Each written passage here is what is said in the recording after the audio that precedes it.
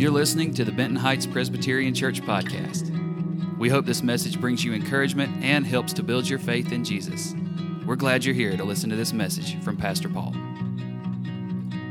Today in Luke chapter 1, we're going to meet a couple, Mary and Joseph. Maybe you've heard of them.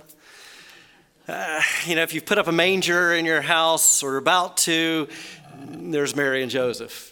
Pretty soon you're going to start receiving Christmas cards, and invariably on some of them, there's Mary and Joseph. We'll start to see movies about them, or at least depicting them, and their story might be as timely as ever. A recent study of millennials, those 18 to 35, which I just missed the cutoff. Stick with me. A recent study of millennials indicated two major issues in their life that they want to focus on. Number one was marriage. Number two was parenting. That young people want to figure out how to get in love, fall in love, stay in love, be in a committed, good marriage, and they want to know how to raise children so that those children grow and flourish in the context of a loving household. So this great cultural longing is something God has burdened our hearts for. And what we see in today's Bible story is this amazing example from a young couple. So they're young, they're in love, they're about to get married and want to start a family. So Mary and Joseph are these extraordinary examples for everyone, but especially younger people, both single and married.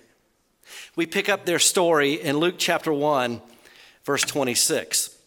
In the 6th month of Elizabeth's pregnancy, now this is where we kind of had the story last week. The angel appeared to Zechariah telling him that his wife Elizabeth, they're both old-aged, but they're going to have a son.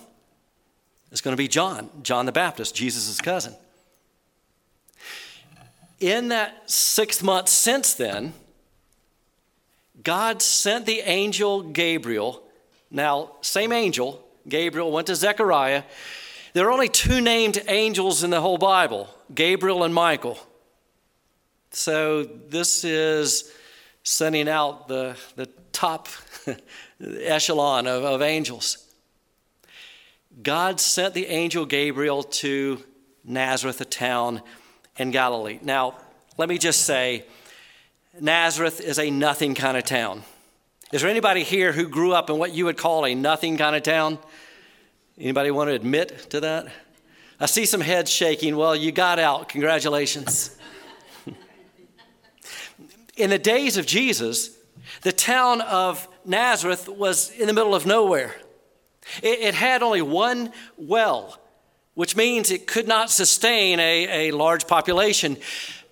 Estimates range between 300 and 400 people max in the town of Nazareth in the first century. This is the kind of town where everybody knows each other's business. This is definitely not a resort town. It's not a destination place. Quite the opposite. It's the kind of town you don't want to admit that you grew up. In John's Gospel, in chapter 1, Nathanael asks concerning Jesus, can anything good come from Nazareth? The expected answer is no. And yet this is exactly the town that gets visited by the angel Gabriel. So he goes to Nazareth, this town in Galilee, to a virgin. This is a young woman. She's probably 13, 14, 15 years old. She's not yet consummated her marriage, but she's pledged to be married. Now, this is like our engagement, but much more serious. You're actually legally bound together. You would announce your wedding, the whole town would know about it, and you'd have 12 months to plan it. You didn't consummate your engagement. You didn't live together. But to cancel that engagement required a legal divorce. That's how serious it was. It was such a big deal. Everybody in town knew about it, and to undo it was very complicated. She is pledged to be married to a man named Joseph, a descendant of David. Joseph is a very simple, humble man who would have calluses on his hands because he's a carpenter. Here's what's amazing. God could have chosen anyone. He chooses them. God could have gone anywhere. He chooses Nazareth. And God is about to bring a word from himself into their life. You too need a word from God to your life. And let me say, most of the time, when God speaks to us, he does so in ways that we would consider usual because we have typical lives. But sometimes he speaks in unusual ways because for them, it was going to be an atypical life. So for most of us, this is how God speaks to us. First and foremost, we get a word from God through the word of God. So we would open up God's word to us and we would read it, study it, memorize it, meditate on it. And in effect, it's God's directions for us. So you want to hear a word from God, you go to the word of God, and that will answer the vast majority of the questions we have about our life and the direction that God wants for us. In addition, God speaks to us through prayer. Now, if you're new to this game, you might think, okay, prayer, that's where I get to tell God what to do, right? I mean, like, God, here's what I want you to do. Here's where I need your help.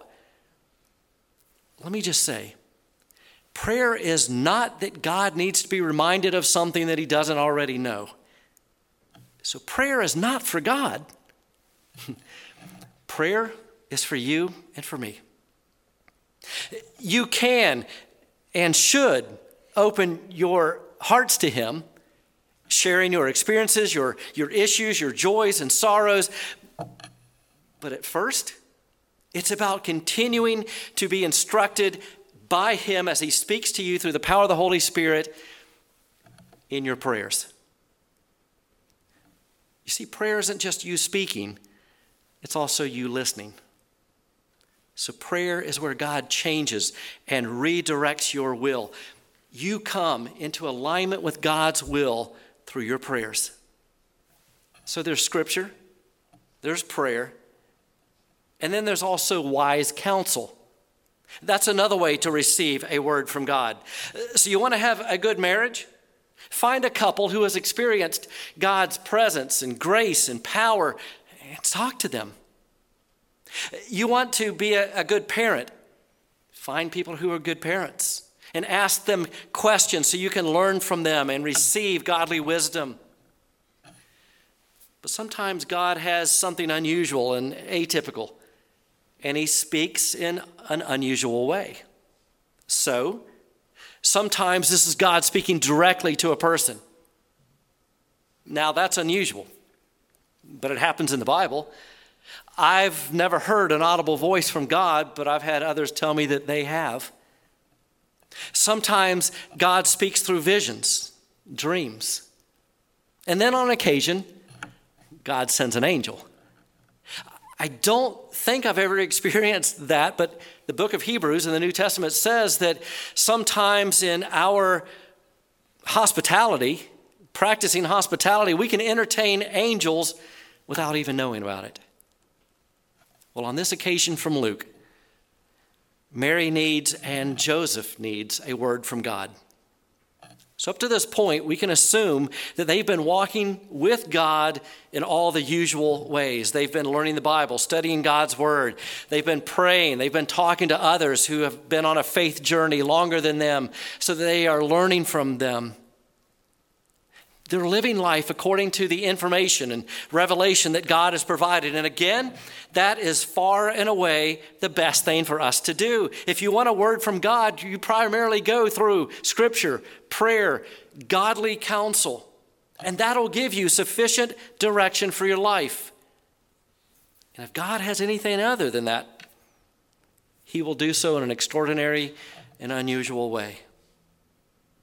Well, we learned that Gabriel goes to Nazareth, a town in Galilee, to a virgin, pledged to be married to a man named Joseph, a descendant of David. The virgin's name was Mary. A great example for all women, especially young women. You know, we live in a day where I'm not particularly excited about the role models that our entertainment industry puts forth for the young girls in our churches and in our families.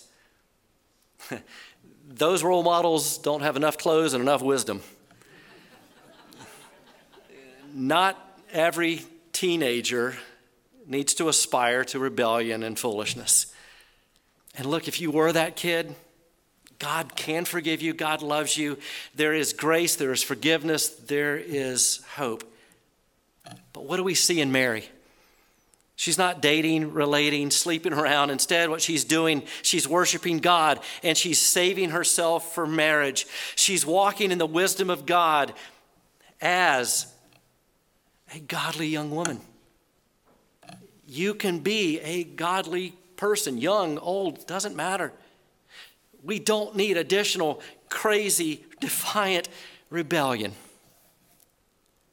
The angel went to her and said, "Greetings, you who are highly favored, the Lord is with you." It's like God looked over all the earth and went directly to Mary. He didn't pick someone from a big town. He picked somebody from a little town, small town. He didn't pick somebody who was rich. He picked somebody who was poor. He didn't pick somebody who was powerful. He picked somebody who was powerless. But she's godly. You may not be powerful. You may not be rich. But if you're godly, God can choose to use you to do special, tremendous things for his kingdom. As you might expect, Mary was greatly troubled at his words and wondered what kind of greeting this might be. Think about what she must be feeling. Anxiety, stress, fear, right? It says she is greatly troubled. But the angel said to her, "Do not be afraid, Mary. You have found favor with God." We saw this last week when Gabriel appeared to Zechariah. The number one command in Scripture: do not be afraid. Why is that the number one command? Why is it that God has to say this over and over? It's because we are constantly gripped with fear, anxiety, worry. Oftentimes we wonder, am I going to be okay? What's going to happen? How am I going to get through this? There are so many things that could go wrong. So what happens is fear overtakes the mind, anxiety grips the body. This is where you get stressed out. You can't sleep. You start to self-medicate. You're anxious and depressed. And over, God says, do not be afraid. Well, what about in this situation? What does Mary have to be afraid of? Well, let me recount her story. Okay, small town. Everyone knows each person's business. She's going to hear in a moment that she's going to be pregnant. She doesn't have a husband. What do you think her reputation is going to be in this small town? And it was possible in that day that you could be put to death for adultery. See, her reputation was, well, Mary's not a godly girl. She's an ungodly girl. Her reputation was she's not a virgin. She's a young girl that just lacks self-control. Mary has a lot to be afraid of. She could be put to death. Joseph certainly would have a right to leave her. She would be a single mom in a small town, destroyed by gossip. But God was already way ahead of her. He had already said something amazing through Gabriel. He commanded her, do not fear. But here's the thing. Many times when that command, do not be afraid, fear not, appears in Scripture, there's an accompanying phrase along with it, and it appeared in this story. The accompanying phrase to do not fear is, the Lord is with you. You see, these two things go together. God's presence is the answer to your anxiety for the most part. Think of it like this. How many of you have raised a kid and in the middle of the night, you're awakened by screaming coming out of their room? And immediately you rush in and you want to know, first of all, they're okay, right? Nothing major is going on. You realize, okay, they've had a nightmare, but they've been gripped in that fear of that nightmare. For them, they're in a place where they're overcome. What do they need at that moment? They need your presence and your reassurance that says to them, hey, I'm here, I love you. And you draw near to them in a comforting voice. So when God says, do not be afraid, receive that as a sign of his presence and reassurance, saying to you, I'm with you. We are going to get through this together. You see, God is a father. We're his kids. This may mean that God will not get you around your problem, but he will get you through it. Again, the angel said to her, do not be afraid, Mary. You have found favor with God. He has chosen you. You will conceive and give birth to a son, and you are to call him Jesus, which literally means God saves. Ultimately, it means God saves us from our sins.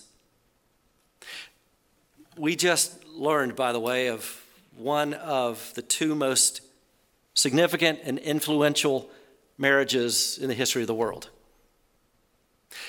One of the most influential, significant marriages in the history of the world is Adam and Eve, who brought sin into the world. But here, with Mary and Joseph, they bring a Savior into the world. He will be great, and he will be called Son of the Most High. The Lord God will give him the throne of his father David, and he will reign over Jacob's descendants forever. His kingdom will never end.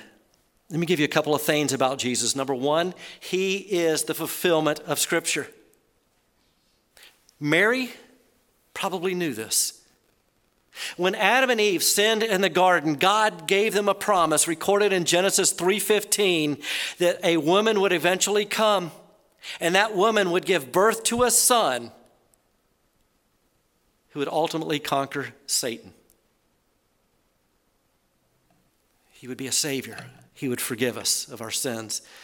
So from that moment forward, God's people are waiting for the coming of a woman who is going to have a son. The story continues in Isaiah in chapter 7, verse 14. 700 years before Jesus was born, behold, the virgin will be with child. That woman is coming. That son is coming. And you'll know it's him because he'll be born of a virgin. And Gabriel shows up to Mary and says, that's you, O favored one. What's more, this is about God becoming a man, about a God who is outside of time coming into time. The Creator enters creation. The one in all glory comes in humility. But make no mistake, he is a king, and his kingdom will never end. Now, here's the big problem that we have. It's that we are living culture up way too often and not kingdom down. That's the problem. And everybody's angry. And everybody's angry and they don't know what to do. So you can look to the left and you can look to the right, but there's not going to be any hope unless you look up. That ultimately this culture will come to an end. This nation will come to an end. All kings and kingdoms will come to an end. This world has an expiration date. This culture has an expiration date. You and I have an expiration date. And that's because the Lord Jesus is coming. And if we were to see him right now, we wouldn't see him as he was. A humble, vulnerable baby who grew to be a crucified man.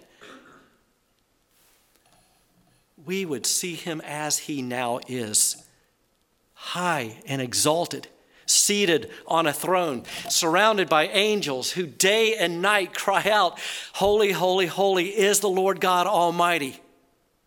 The earth and heaven are full of your glory. You would be aware of his rule over every king and kingdom. So here's what this means. You need to know that if you belong to the Lord Jesus, you know the end. In the end, Jesus returns and he wins.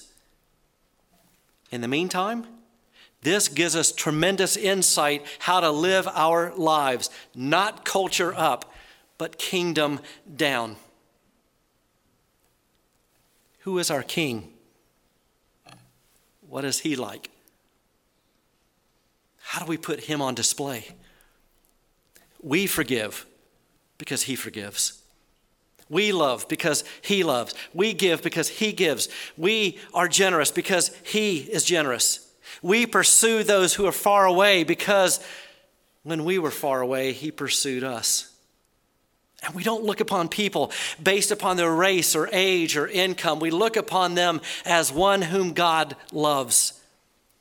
And I need you to know that the heart of this church is this profound, unshakable belief that our King is alive. He is seated on a throne. He is ruling and reigning. He hears our prayers, that we can rejoice in his presence, and that this church is to be an outpost of his kingdom. That this church belongs to this King. And when people enter into God's presence in this house, ultimately they need to experience a foreshadowing of that kingdom. A place where there is life-giving, soul-satisfying truth from God's word, love from God's people, and hope in God's future for them. So all of this is under the umbrella of what it means to be a king in the line of David and a throne that is for Jesus Christ alone. So here's what I want you to think about. What is the kingdom like? What does it look like? And ask yourself this question. How is my life to reflect that kingdom to the culture?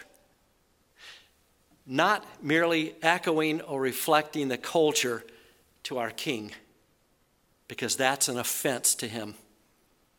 Now, do you get that all of this is being revealed to a teenage girl living in a small town who's just trying to plan her wedding? She hears all of this. All of this is revealed to her. She's got a question. How will this be, Mary asked the angel, since I am a virgin? It'll be a miracle. Jesus will have an earthly mother, but not a biological father. The angel answered, the Holy Spirit will come on you, and the power of the Most High will overshadow you. So the Holy One to be born will be called the Son of God. Jesus is the most significant person in the history of the world because he is the Son of God. He is that kingdom's, God's kingdom's representative here. And he alone is our Savior. Gabriel goes on to tell her, even Elizabeth, your relative, is going to have a child in her old age, and she who is said to be unable to conceive is in her 6th month. For no word from God will ever fail. Other translations would put that last line like this: for with God, nothing is impossible. My friends, what's impossible with God? Nothing. God can call forth dead people from the grave. God can put a baby in an elderly, barren womb like Elizabeth. God can enter human history through the womb of a poor peasant girl like Mary. God can heal you. God can love you. God can save you. God can deliver you. God can set up his kingdom for you. God can wipe away every tear from your eyes. Nothing is impossible with God. This allows the heart to begin to hope. And that's the answer for your fears. That God is with you, that God is good, that nothing is impossible with God, and that he will never leave you nor forsake you. Now, how will Mary respond to all of this? This wasn't her plan. This was God's plan to interrupt her life. So how is Mary going to respond? I am the Lord's servant, Mary answered. May your word to me be fulfilled. Then the angel left her. This is an amazingly mature response from a young woman. Was Mary's vision for her life a bad vision? No. It's just that God had a different vision. Was God's vision for Mary harder or easier than Mary's vision for herself? Oh, much harder. And yet she says, I am the Lord's servant. She is a humble servant, and she trusts the Lord. Today we stand with Mary. We all have a vision for our life, something that we've planned, hoped, dreamed. Pray for it, long for it. Maybe we've even started working toward it. And the word of the Lord comes to Mary, and Mary says, I'm the Lord's servant, and I surrender. At some point, we've all got to be surrendered to God's vision for our life. And that no matter what's going on, we see God's provision and God's grace all along the way. And that will allow you to know that God is good, that God is your dad, that he will take you by the hand and he will walk with you. And he has a plan for you. And that plan is good. You know, there's a lot of times when I'm praying with someone, whether it's in the hospital or in their home or on the phone, and a lot of times will use this phrase, may you never know of a moment without God's presence, without the Lord's presence. That is my prayer for all of you. We hope you enjoyed the message. You can connect with us on Instagram, Facebook, our website, bhpres.org, and subscribe to our YouTube channel to stay up to date on all our latest content.